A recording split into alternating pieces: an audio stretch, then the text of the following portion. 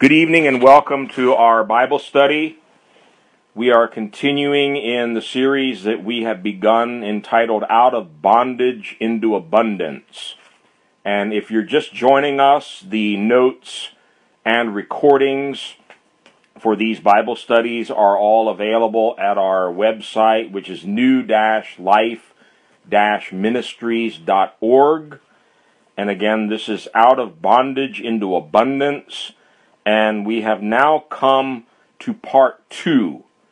There are actually 7 parts that we're going to be breaking this down into, and we just began part 2 last week.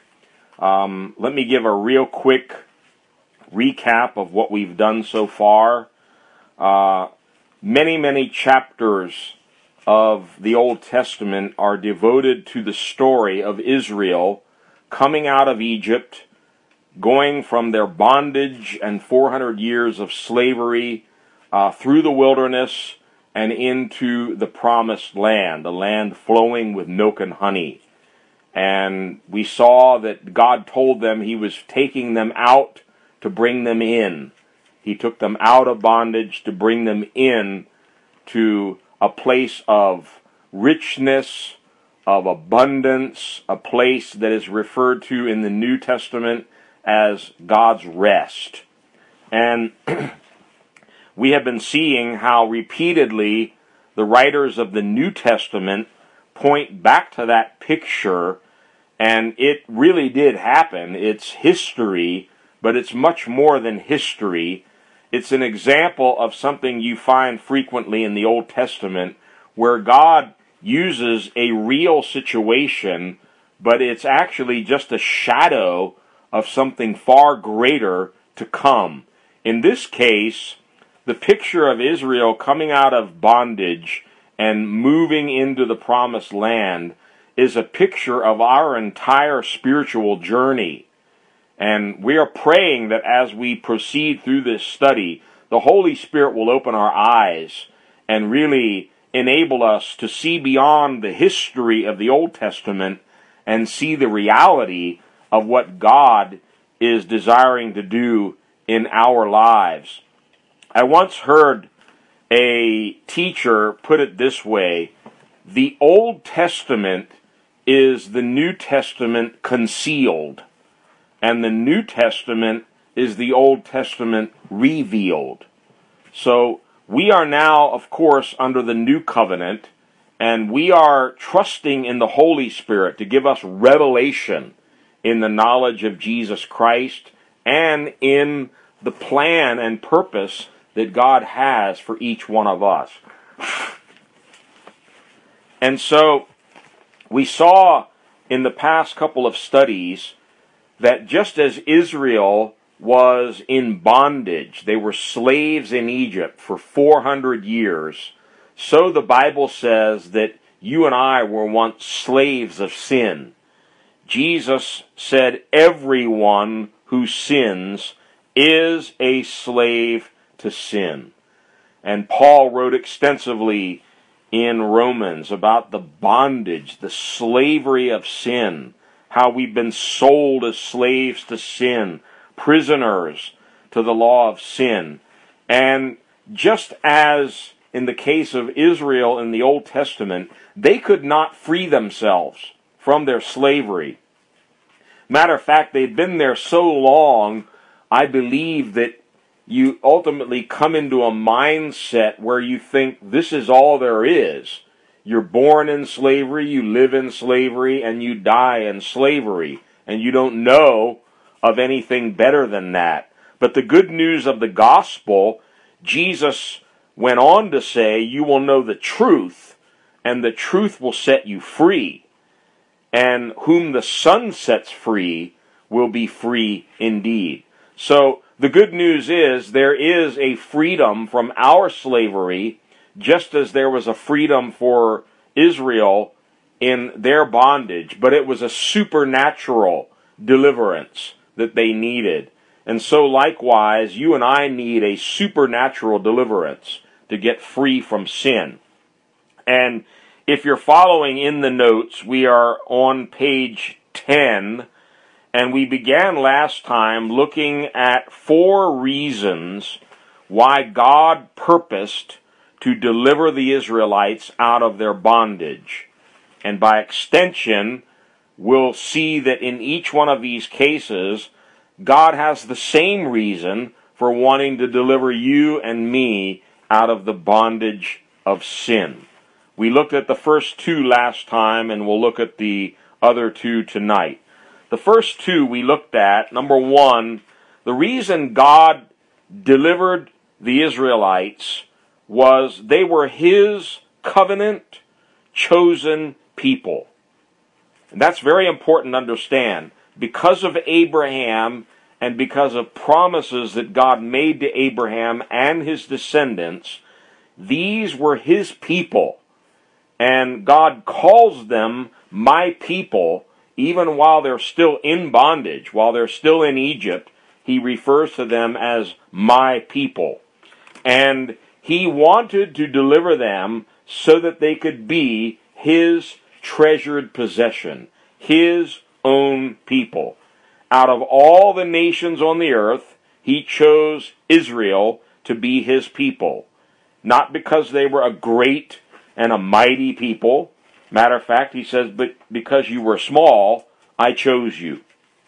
And we saw by extension that in the New Testament, the Apostle Peter, writing to believers, he told them, you're a chosen people, a royal priesthood, a holy nation, a people belonging to God.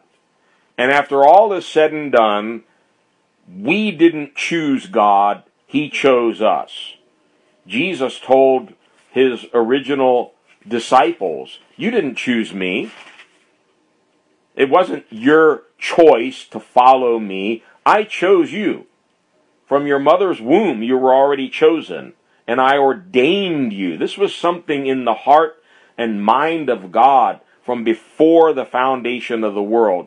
And we can barely understand these things. They're too high, too deep for us. Nevertheless, they're spelled out clearly in the Word of God. And if you're a believer tonight, understand, yes, you had to believe the gospel, you had to respond to God's call, you had to repent, all that's true. But above and beyond all that, you're here tonight because God called you and God chose you. The second reason that God came down to deliver the Israelites was He heard their cry and He had compassion on them. We're told in Exodus 2 and 3 that God heard their crying, He saw their misery, and because He was concerned about their suffering, He told Moses at the burning bush, I'm coming down now to rescue them from the hand of the Egyptians. And likewise, for you and for me, under the new covenant now, Paul tells the Romans in Romans 10 and verse 13, everyone who calls on the name of the Lord will be saved. That's very specific. We must call on the Lord if we want salvation. We can't be silent about this. And after 400 years, the Israelites came to a place that you and I need to come to in our experience. We talked about this last time, where we're just sick and tired of sin. We're sick and tired of our old life. We want out of this old way of life. They were tired of being slaves, and they began to groan. They began to cry out to God. And God has a way of bringing the sinner to a place where he is sick and tired of the parties, the dancing, the drugs, the immorality, and all the rest that sin in the world has to offer. The Bible says there is a little bit of sin, a little bit of pleasure offered by sin, but it's just for a short season. And after that season is over, we really begin to get tired and weary of the hangovers, of all of the other problems that sin brings into our life, and we realize the pleasure and the joy that we thought it was going to bring isn't really there and instead we begin to experience misery, disappointment, and yes, bondage, ever increasing bondage. And in that bondage, when we cry out to God, when we sincerely call on the Lord, He says everyone who does that will be saved. Now, continuing with the third and fourth reasons why God wanted to deliver the Israelites, we come to point 3 on page 11 if you are following in the notes. And this is very important. God wanted them to be free so that they could serve and worship Him. God doesn't set us free so that we can be footloose and go do our own thing. He sets us free so that we can serve Him. And God knew as long as the Israelites were slaves in Egypt, they couldn't serve Him the way He wanted them to.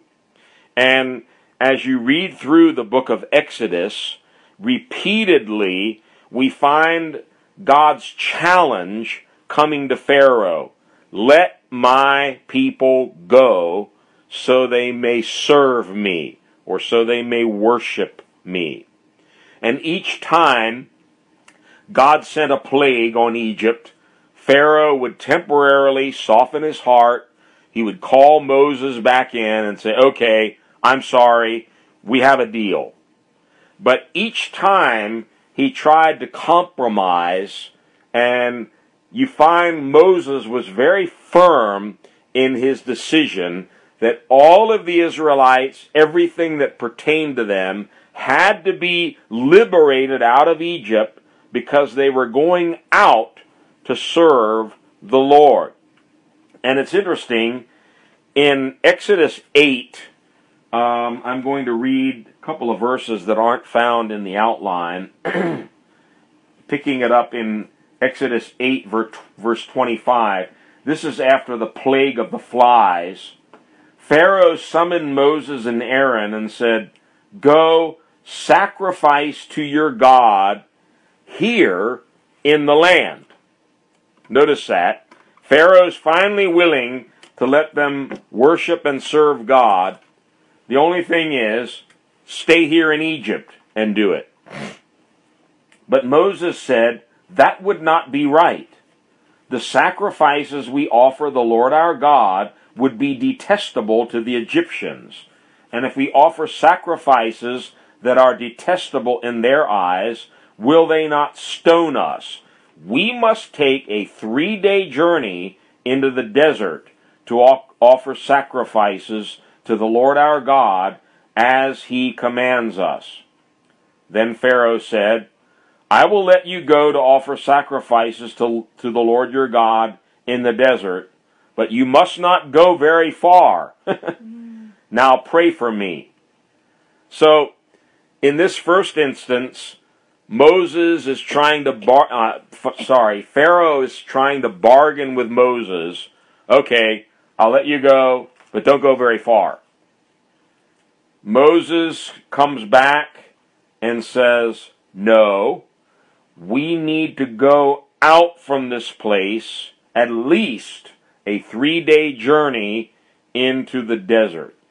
Well, a little bit later, after more plagues, Pharaoh, and you read about this in Romans chapter 9, God was hardening Pharaoh's heart because he wanted to display his power and glory, not only to the Israelites, but to all the nations of the world. And so this wasn't any accident, these little changes of heart that Pharaoh was having.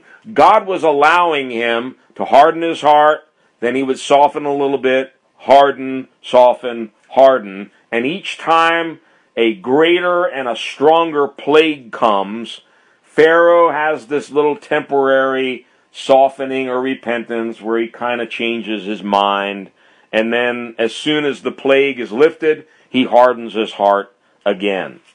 And if you come up to Exodus 10, after the plague of the locusts, the locusts ate up everything in the land, and again, Moses and Aaron are called back into Pharaoh's court in Exodus 10, starting at verse 8.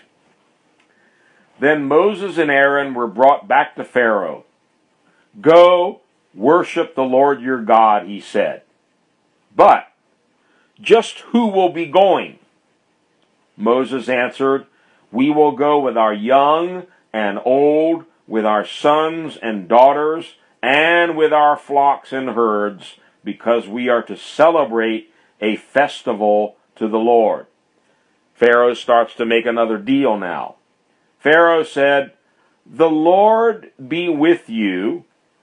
If I let you go, along with your women and children, clearly you are bent on evil. No, have only the men go and worship the Lord, since that's what you have been asking for." Then Moses and Aaron were driven out of Pharaoh's presence. So now Pharaoh says, "Okay, you can go, but only the men. I keep the women, I keep the children, and I keep all the livestock here in bondage in Egypt." Well, Moses wasn't happy about that, so another plague comes, and after the plague of darkness, again, Pharaoh calls Moses in, and in Exodus 10, verse 24, Pharaoh summoned Moses and said, "Go, worship the Lord. Even your women and children may go with you. Only leave your flocks and herds behind." But Moses said, "You must allow us to have sacrifices and burnt offerings to present to the Lord our God. Our livestock, too, must go with us. Not a hoof is to be left behind. We have to use some of them in worshiping the Lord our God, and until we get there, we will not know what we are to use to worship the Lord." But the Lord hardened Pharaoh's heart, and he was not willing to let them go. Pharaoh said to Moses, "Get out of my sight. Make sure you do not appear before me again. The day you see my face, you will die." "Just as you say," Moses replied, "I will never appear before you again." So there's this deal-making, this compromising between Pharaoh and Moses, and it's very similar to what goes on between us and the devil. Those of us that are saved, maybe we have children or other family members that aren't saved. The devil says, "Okay, you can go, but I'm keeping your children. I'm keeping the rest of your family members here in bondage with me." And we have to be just like Moses. We have to be firm. We have to be bold. We have to understand what God's purpose is. He wants the whole family to come out. He doesn't want a hoof left behind. I like that verse. Not a hoof left behind. Everything is coming out because everything that pertains to us is needed to fulfill this purpose. Let them go so they may serve me. That's very, very important. I can't stress this enough. It's probably the most important of all the reasons we're looking at. If you want to get free, make sure your motives are right. Let me repeat that. If you want to get free from some bondage, addiction, alcohol, drugs, whatever it may be, then make sure your motive is in line with God's motive. I want to get free because I want to serve God. I want to worship God. I want to fulfill my destiny in God now, and I can't do it here in Egypt. I can't do it so long as I'm in this bondage. Now, coming over to the New Testament, we see something very similar again. It was for this very reason that God sent Jesus Christ into the world. And if you turn to Luke chapter 1, starting at verse 67, This is when Zechariah, the father of John the Baptist, began to prophesy. And his prophecy is very profound. Luke 1, beginning at verse 67. His father Zechariah was filled with the Holy Spirit and prophesied, "Praise be to the Lord, the God of Israel, because he has come and has redeemed his people. He has raised up a horn of salvation for us in the house of his servant David." This is, of course, referring to the coming Messiah. "As he said through his holy prophets of long ago, salvation from our enemies and from the hand of all who hate us, to show mercy to our fathers and to remember his holy covenant, the oath he swore to our father Abraham." And pay close attention now to verses 74 and 75. What exactly is this oath?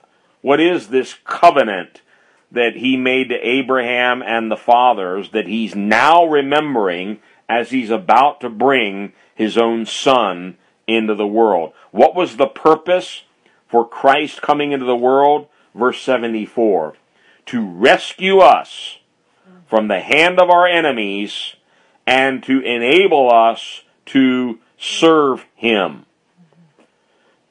King James says to deliver us out of the hands of all of our enemies so that we may serve him without fear, in holiness and righteousness before him all our days. You and I need to grab hold of that covenant promise. God wants to rescue us from the hand of all of our enemies, and he wants to enable us to serve him. So just as the word of the Lord came forth in Egypt to Pharaoh, "Let my people go so that they may serve me," so God has declared through an oath that in sending his Son into the world, it was to deliver us, set us free, rescue us from every bondage, every chain, every oppression, every enemy, anything that would hinder us from serving God. It does not say, and note this very carefully, it does not say God sent Jesus to set me free so I can now go out and pursue all of my own ambitions. That's where a lot of people get tripped up. They like the deliverance part, but then they want to do their own thing. And then they wonder why they end up back in bondage. God sets us free specifically so that we can now serve him and do his will. It doesn't work the other way. Freedom without serving God brings us back into more bondage. So, the third reason is a very important one: set free to serve God. Fourth and final reason why God purposed to deliver the Israelites, and we've talked about this already, he was bringing them out of bondage to take them into a new place, Canaan, the promised land. They had to be translated from one place to another place. And it's very interesting, the New Testament almost uses those very words. In Colossians, it says he wants to translate us out of darkness, out of the bondage and dominion of darkness, and translate us into the kingdom of his Son. All right, let's look at a few verses here. Exodus 6, verses 6 to 8. "Therefore say to the Israelites, I am the Lord, and I will bring you out from under the yoke of the Egyptians. I will free you from being slaves to them, and I will redeem you with an outstretched arm and with mighty acts of judgment. I will take you as my own people, and I will be your God. Then you will know that I am the Lord your God, who brought you out from under the yoke of the Egyptians. Verse 8, very important. And I will bring you into the land I swore with uplifted hand to give to Abraham, to Isaac, and to Jacob. I will give it to you as a possession. I am the Lord. Twofold promise. I will bring you out, and I will take you in. I'm going to bring you out of bondage, and I'm doing it because I want to translate you back to the place where you belong, back to Canaan, back to the land promised to Abraham, Isaac, and Jacob. Now, as you read through this whole story in Exodus, and if you haven't read it recently, I would strongly recommend reading at least the first, 20-some chapters of Exodus. But in the first chapters of Exodus, leading up to chapter 12, we find that there were 9 different attempts to release the Israelites from Pharaoh's yoke of slavery.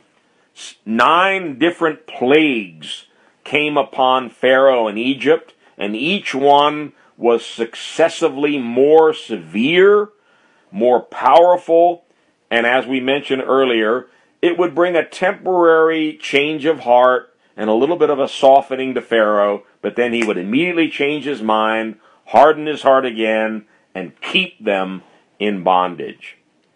So after the first 9 plagues, after those first 9 attempts were made to release the Israelites from slavery, they were still in bondage. It's only when we come to this 10th and final plague that Israel is set free. And very significantly, this wasn't a plague of flies or gnats or locusts or darkness. This was through the blood of a sacrificial lamb. Very important. Man, is this important.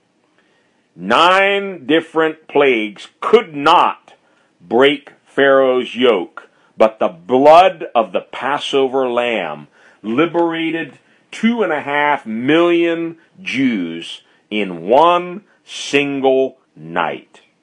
That's powerful. In the 10th and final plague, what God did to free the Israelites is very significant. And we're going to study this very slowly and very carefully because every part of the story is significant and important. And remember, to introduce this whole section, we saw in 1 Corinthians 5, Paul connects the Passover story in the Old Testament with our experience in Christ. For he says there, Christ, our Passover lamb, is sacrificed for us. Therefore, let us keep the feast. There is a Passover feast that we're going to learn about here in Exodus 12. It is just a shadow of the real Passover feast that you and I now keep as believers in Jesus Christ. He is the true Passover lamb. The lambs that they used in Egypt were just foreshadowing the real Passover lamb, which was Jesus Christ, the Lamb of God, who takes away the sins of the world. Now, in Exodus 12, and this is the chapter we're going to be in a lot, we read about this 10th and final plague where God smote all of the firstborn in Egypt. Firstborn sons, firstborn livestock, firstborn of everything was killed by the judgment of God on Egypt. And in Exodus 12, I want us to read verses 11, 12, and then I'll drop down to verses 29 and 30. Exodus 12, 11, and 12 first. This is how you are to eat it. And in context, it's talking about the Passover lamb. With your cloak tucked into your belt, your sandals on your feet, and your staff in your hand, eat it in haste. It is the Lord's Passover. On that same night, I will pass through Egypt and strike down every firstborn, both men and animals. I will bring judgment, and note this carefully, on all the gods of Egypt. I am the Lord. God wasn't just smiting Pharaoh and his household. He wasn't just smiting the Egyptian families. He was smiting their animals, and most importantly, God is bringing judgment on the gods of Egypt. See, Egypt had many false gods that they worshipped, and God is now going to bring judgment on all of those different gods. And we don't have time in this Bible study to look at it, but actually a number of the plagues that came upon Egypt, some of those were gods that the Egyptians worshipped. And graphically, God was smiting those things that they worshipped as false gods. Now, drop down to verse 29. At midnight, the Lord struck down all the firstborn in Egypt, from the firstborn of Pharaoh, who sat on the throne, to the firstborn of the prisoner, who was in the dungeon, and the firstborn of all the livestock as well. Pharaoh and all his officials and all the Egyptians got up during the night, and there was loud wailing in Egypt, for there was not a house without someone dead. Wow.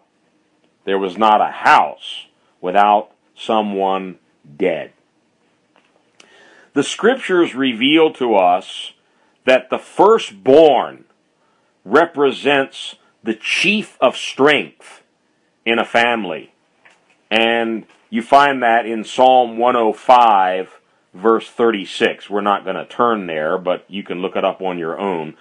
God was smiting the chief of Egypt's strength by smiting all of their firstborn. In other words, this judgment signified that Pharaoh's stronghold, his strength, his dominion over God's people has been broken. The firstborn has been put to death. The stronghold of Pharaoh has been smitten. And in the same way, through Jesus Christ and through his shed blood on the cross as the true Passover lamb, the strength of sin, the dominion and the yoke of slavery to sin was broken. That's good news. That's very good news, that the dominion of sin has been broken. Now, the same night that God smote all of the firstborn of Egypt, he saved all of the Israelites. And he did it in a very peculiar way. He had each Israelite family, and you can study the details of this on your own in Exodus 12. You're probably familiar with it. He had each Israelite family take a lamb, and they were to kill, sacrifice that lamb, take the blood from the lamb, and paint it over top of their door. What a strange thing. Painting blood over the doorway. But it was very significant, because the reason it's called the Passover, and we'll read this in just a moment, when God saw that blood over a doorway, he would pass over that house. And he would jump to the next house. And remember, he's coming through Egypt bringing judgment, death, and destruction to every single house.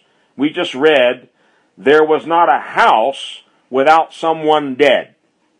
And so when God's destroying angel came to a house, if it was an Egyptian house, then the destroyer went in and smote the firstborn of everything in that house. Only when the destroying angel saw the blood of the Passover lamb had been applied over the doorway, then God passed over that house. This is very important, and I can't stress this section enough. I don't think a lot of Christians fully understand this part, and that's why I want to emphasize this. A lot of people don't understand what really happened when Jesus died on the cross. They think he was just being a nice guy, and he was showing how much he loved all of us, and he was dying for our sins so we could all go to heaven. Well, all that's true, but there's something much more powerful and much more profound that is clearly seen in the Old Testament Passover, and we're going to find it's clearly seen in the New Testament as well. All right, back to Exodus 12, reading verses 12 and 13 again. On that same night, this is God speaking, I will pass through Egypt and strike down every firstborn, both men and animals, and I will bring judgment on all the gods of Egypt. I am the Lord. The blood, and that's the blood that they were told to paint or apply over their doorway, the blood will be a sign for you on the houses where you are. And when I see the blood, I will pass over you. When I see the blood, I will pass over you. Every word is important there. Why was there blood on the doorpost? Was it for Pharaoh to see? Nope. Had nothing to do with Pharaoh. Was it for other Israelites to see? Nope. Had nothing to do with other Israelites. The blood on the door was to be seen by one and only one. It was for God to see. When God saw the blood of that Passover lamb, then and only then did he pass over that house. No other reason to pass over a house, only when he saw the blood. That's why it's called Passover. God was passing over the Israelite homes that had obeyed the instructions given to them through Moses to take a lamb, slay it, and put the blood over the doorposts. When I see the blood, I will pass over you. Okay, follow along here. No destructive plague will touch you when I strike Egypt. All because of the blood. No other reason. Now, verse 23 in the same chapter. When the Lord goes through the land to strike down the Egyptians, he will see the blood on the top and sides of the door frame, and will pass over that doorway, and will not permit the destroyer to enter your houses and strike you down. Verse 27. God was instructing the Israelites, later on when your children or your grandchildren ask, what's all this about? This is what you're to tell them. Tell them it is the Passover sacrifice to the Lord, who passed over the houses of the Israelites in Egypt and spared our homes when he struck down the Egyptians. Now, here's the point I want to make, and this is very, very important. When God passed over a house, he was sparing them from his judgment, from his wrath, and from his destruction. He wasn't passing over the house because they were nice guys, or he liked the color of their roof, or they had done some good deeds that week. Had nothing to do with any of that. One and only reason why they were spared from this terrible judgment and destruction that was coming to every single house in Egypt. When I see the blood, I will pass over you. Now, in the same way, God provided an escape from his wrath and judgment for sin through the blood of Jesus Christ, the true Passover Lamb. Follow this very carefully. The Passover Lamb, Jesus Christ, was shedding his blood on the cross for one and only one to see. It was for his heavenly Father to see that blood. And when he sees the blood, then and only then will he pass over your life and my life. Otherwise, what do we deserve? Judgment, death, and destruction. Just as every Egyptian house suffered death, judgment, and destruction. Only those houses that were passed over were spared. Now, let me reread these verses in the New Testament. 1 Corinthians 5, verses 7 and 8. Paul, writing to the Christians in Corinth, says, "Get rid of the old yeast, that you may be a new batch without yeast." Remember, in the Passover celebration, the Israelites had to get all the yeast, all the leaven out of their house. Well, Paul's not talking about literal yeast. He's using that as a metaphor, as a shadow, as is the rest of the picture. Get rid of the old yeast, that you may be a new batch without yeast, as you really are. For Christ, our Passover Lamb, has been sacrificed. Therefore, let us keep the feast, keep the festival, not with the old yeast, the yeast of malice and wickedness. See, he's not talking about literal yeast like what you get in the package to make bread. The yeast of malice and wickedness, but with bread without yeast, unleavened bread, which is the bread of sincerity and truth.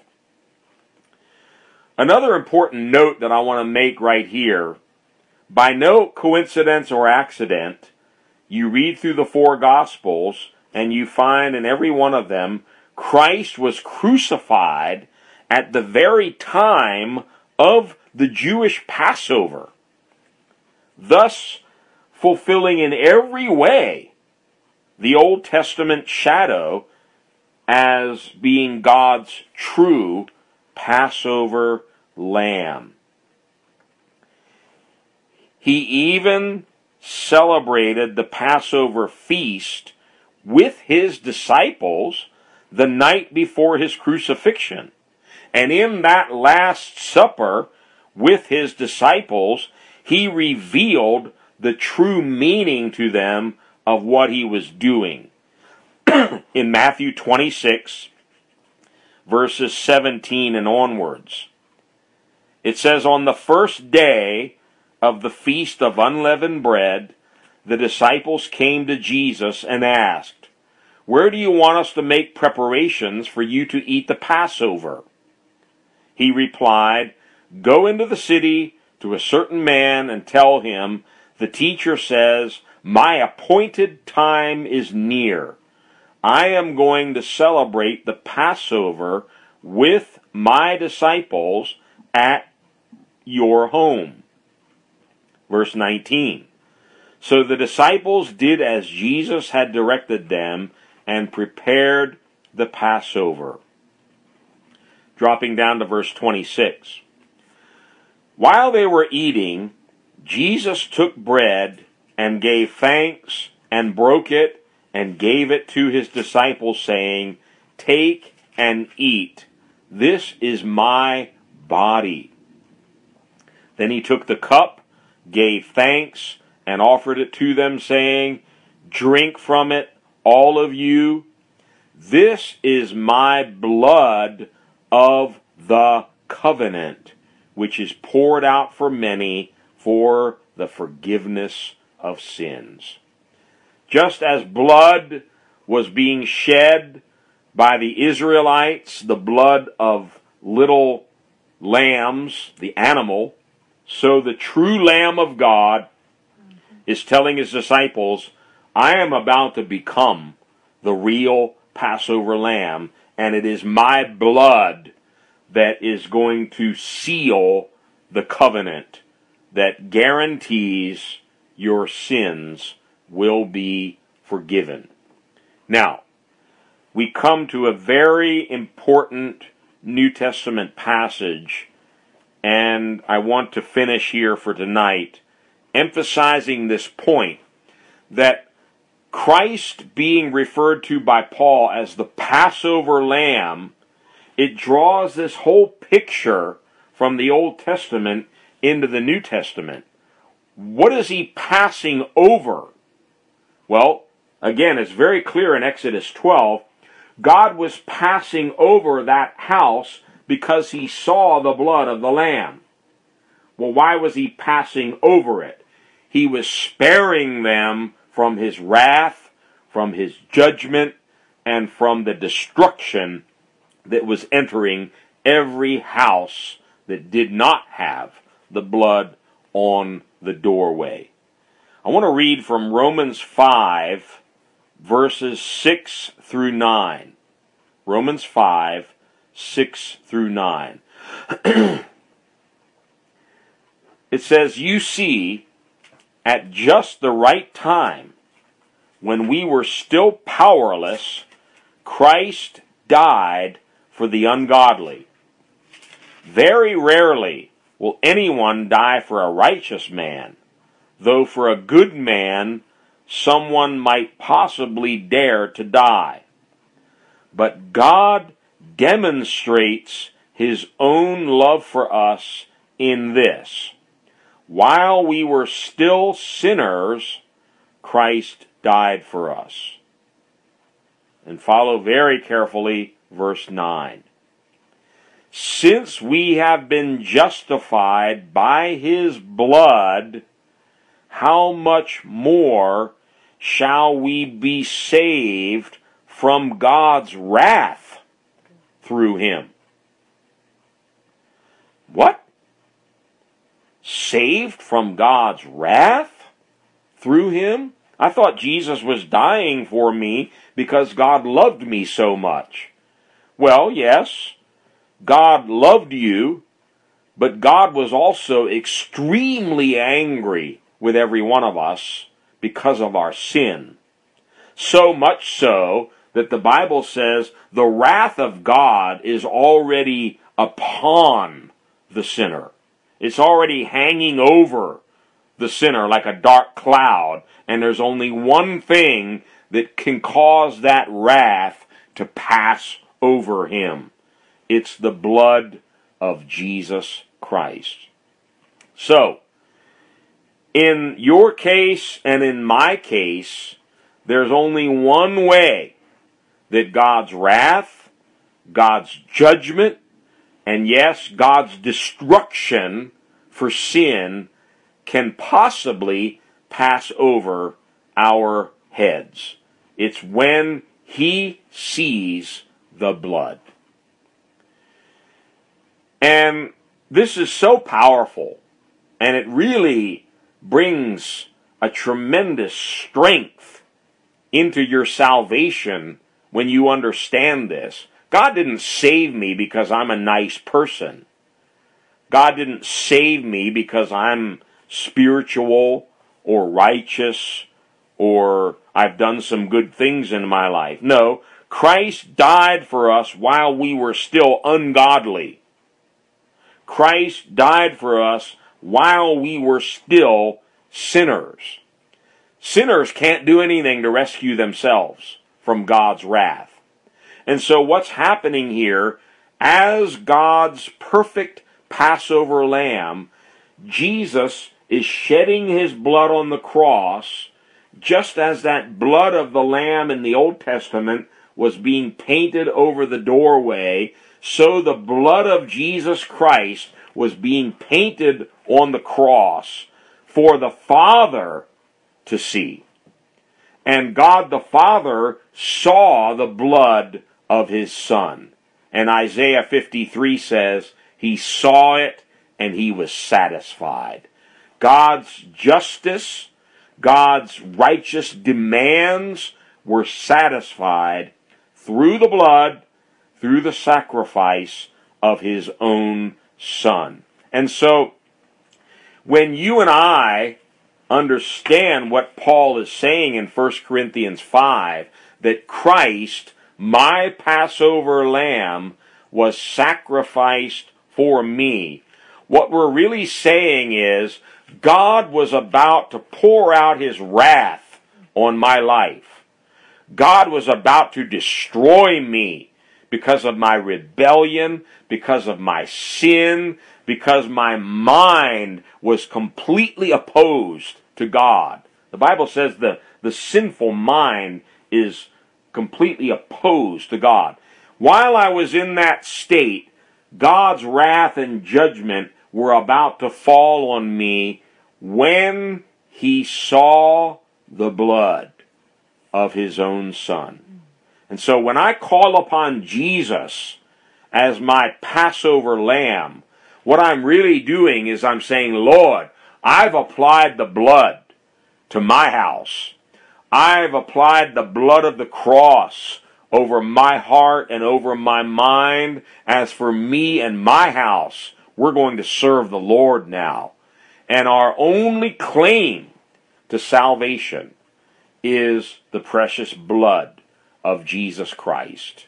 I love that hymn. What can wash away my sins? What can take away this wrath and judgment from my life? Nothing but the blood of Jesus. We are saved from God's wrath through the blood of Jesus Christ, God's Passover lamb. And believe you me, God has a great deal of wrath against sin. You can read about it all the way through the book of Revelation. And soon and very soon, God is going to be pouring out that wrath on the earth and on every sinner who has not taken advantage of God's Passover lamb. And just as every house of the Egyptians had someone dead inside of it, so total death and judgment and destruction awaits the sinner who has refused to repent and come humbly to the cross, calling on the Lord, trusting in the blood of His covenant. You see, the old covenant has been done away with. It's been replaced with a new covenant. And Jesus was very clear in His Last Supper, this is my blood of the covenant, which is poured out for many for the forgiveness of sins. The whole new covenant is based not upon our good deeds, not upon our church attendance or Bible reading or prayer or fasting. Those are all great. We should do all of those things. But the foundation of the new covenant is blood. It's the blood of the Passover lamb. That's what sealed this new covenant. When God passes over your life and mine and spares us from his wrath. And, I want to read one other scripture that's not in the outline, but it's found in Ephesians chapter 2.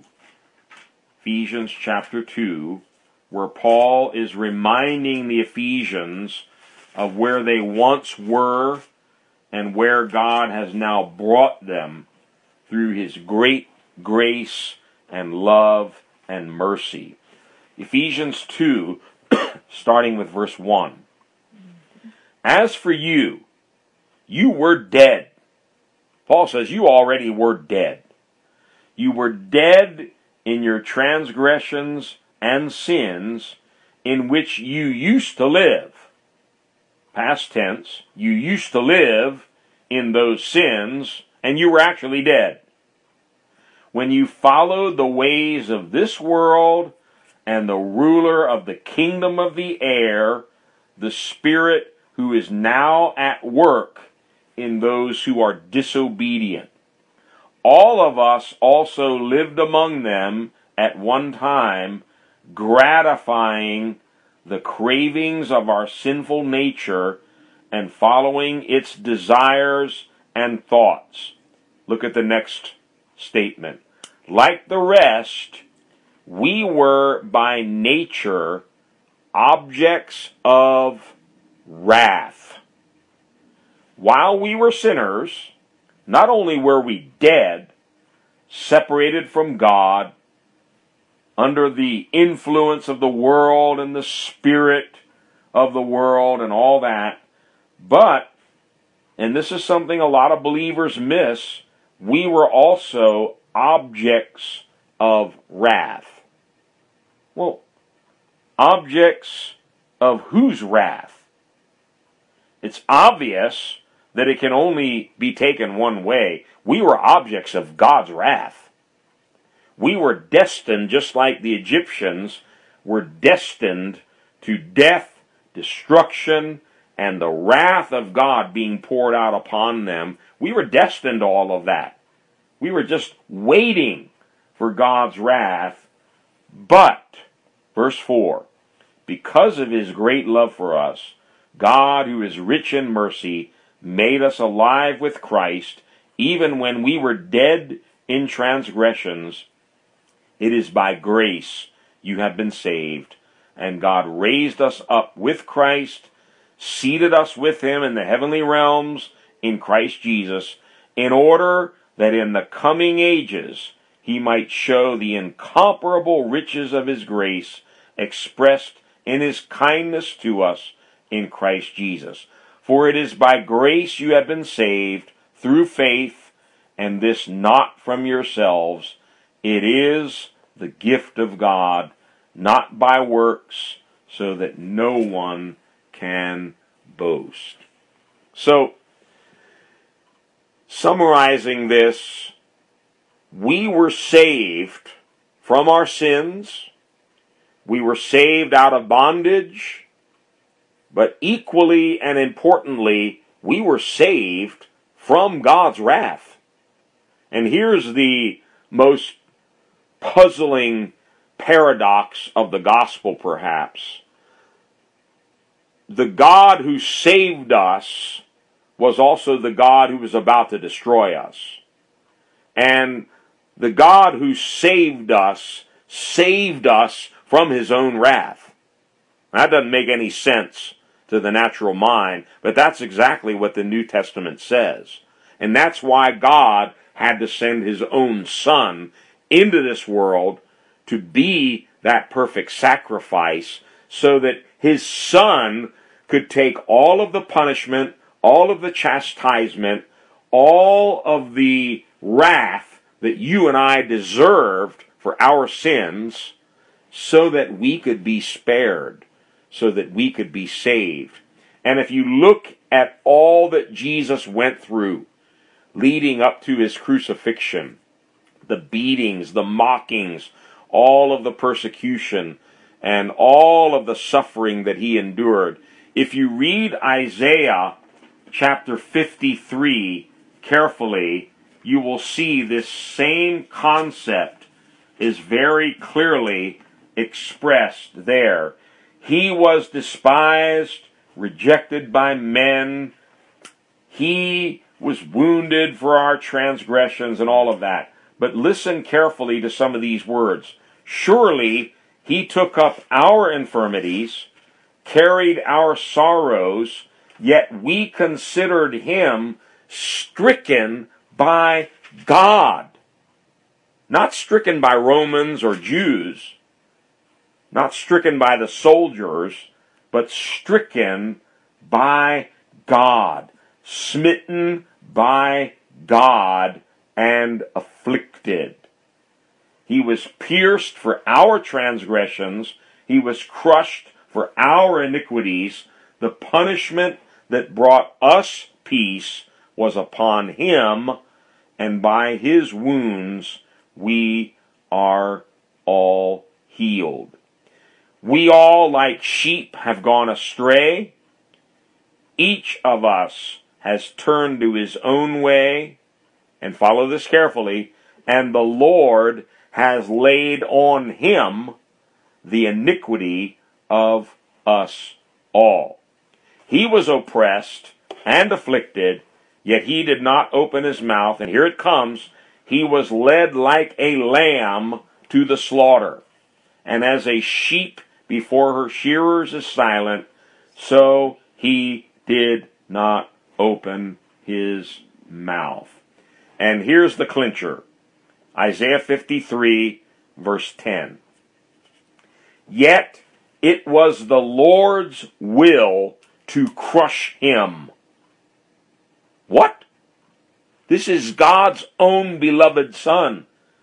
And it's saying it was his will to crush him and to cause him to suffer. And here's the reason why. And though the Lord makes his life a guilt offering, he will see his offspring and prolong his days, and the will of the Lord will prosper in his hand. After the suffering of his soul, he will see the light of life and be satisfied. Jesus was perfectly fulfilling the role of a sacrifice, a guilt offering. He was taking all the guilt, all the wrath, all of the punishment that you and I deserved. He was doing it in our place. And if you look at the cross and you look at all that Christ endured, next time you read about it and think about it, you might see it a little bit differently, that this was a picture of God's wrath on sin. It was God punishing all of our sins, all of our wickedness, in the person of his own Son. Jesus was bearing all of that in one frail human body. No wonder when it was all over, the Bible says you couldn't even recognize him as a human being. And this is powerful stuff. And the better you understand this, the more totally you can be free to serve and to worship your God. It was the Lord's will to crush him, to cause him to suffer, and to make him a guilt offering. Jesus was bearing not only my sins, but the punishment for my sins, so that God could pass over me with his judgment, with his wrath, and with his punishment for sin. Indeed, as the hymn says, Jesus paid it all. Let's praise God tonight. Let's thank him for so great a salvation. And yes, Christ, our Passover lamb, is sacrificed for us. Let's pray.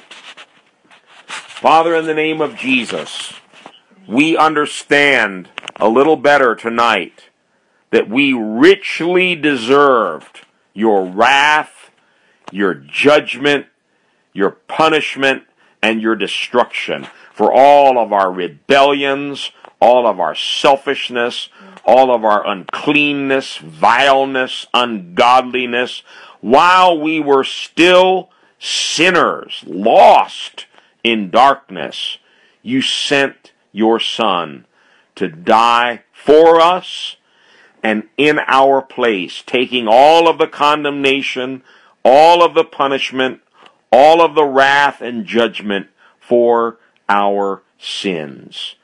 And indeed, we have a Passover lamb, just as the Israelites had in Egypt, that spared them from your wrath, and it was the key to their coming out of Egypt, being set free to serve you.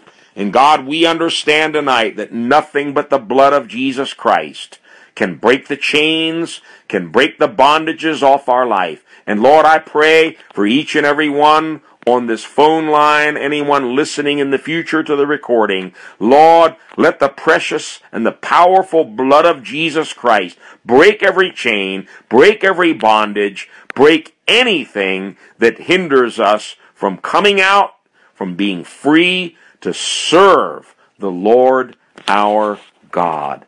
We are free, and we are free indeed through Jesus Christ to be your servants forever and forever. We thank you and we praise you tonight for this great salvation. Bless each and every one that's with us here tonight.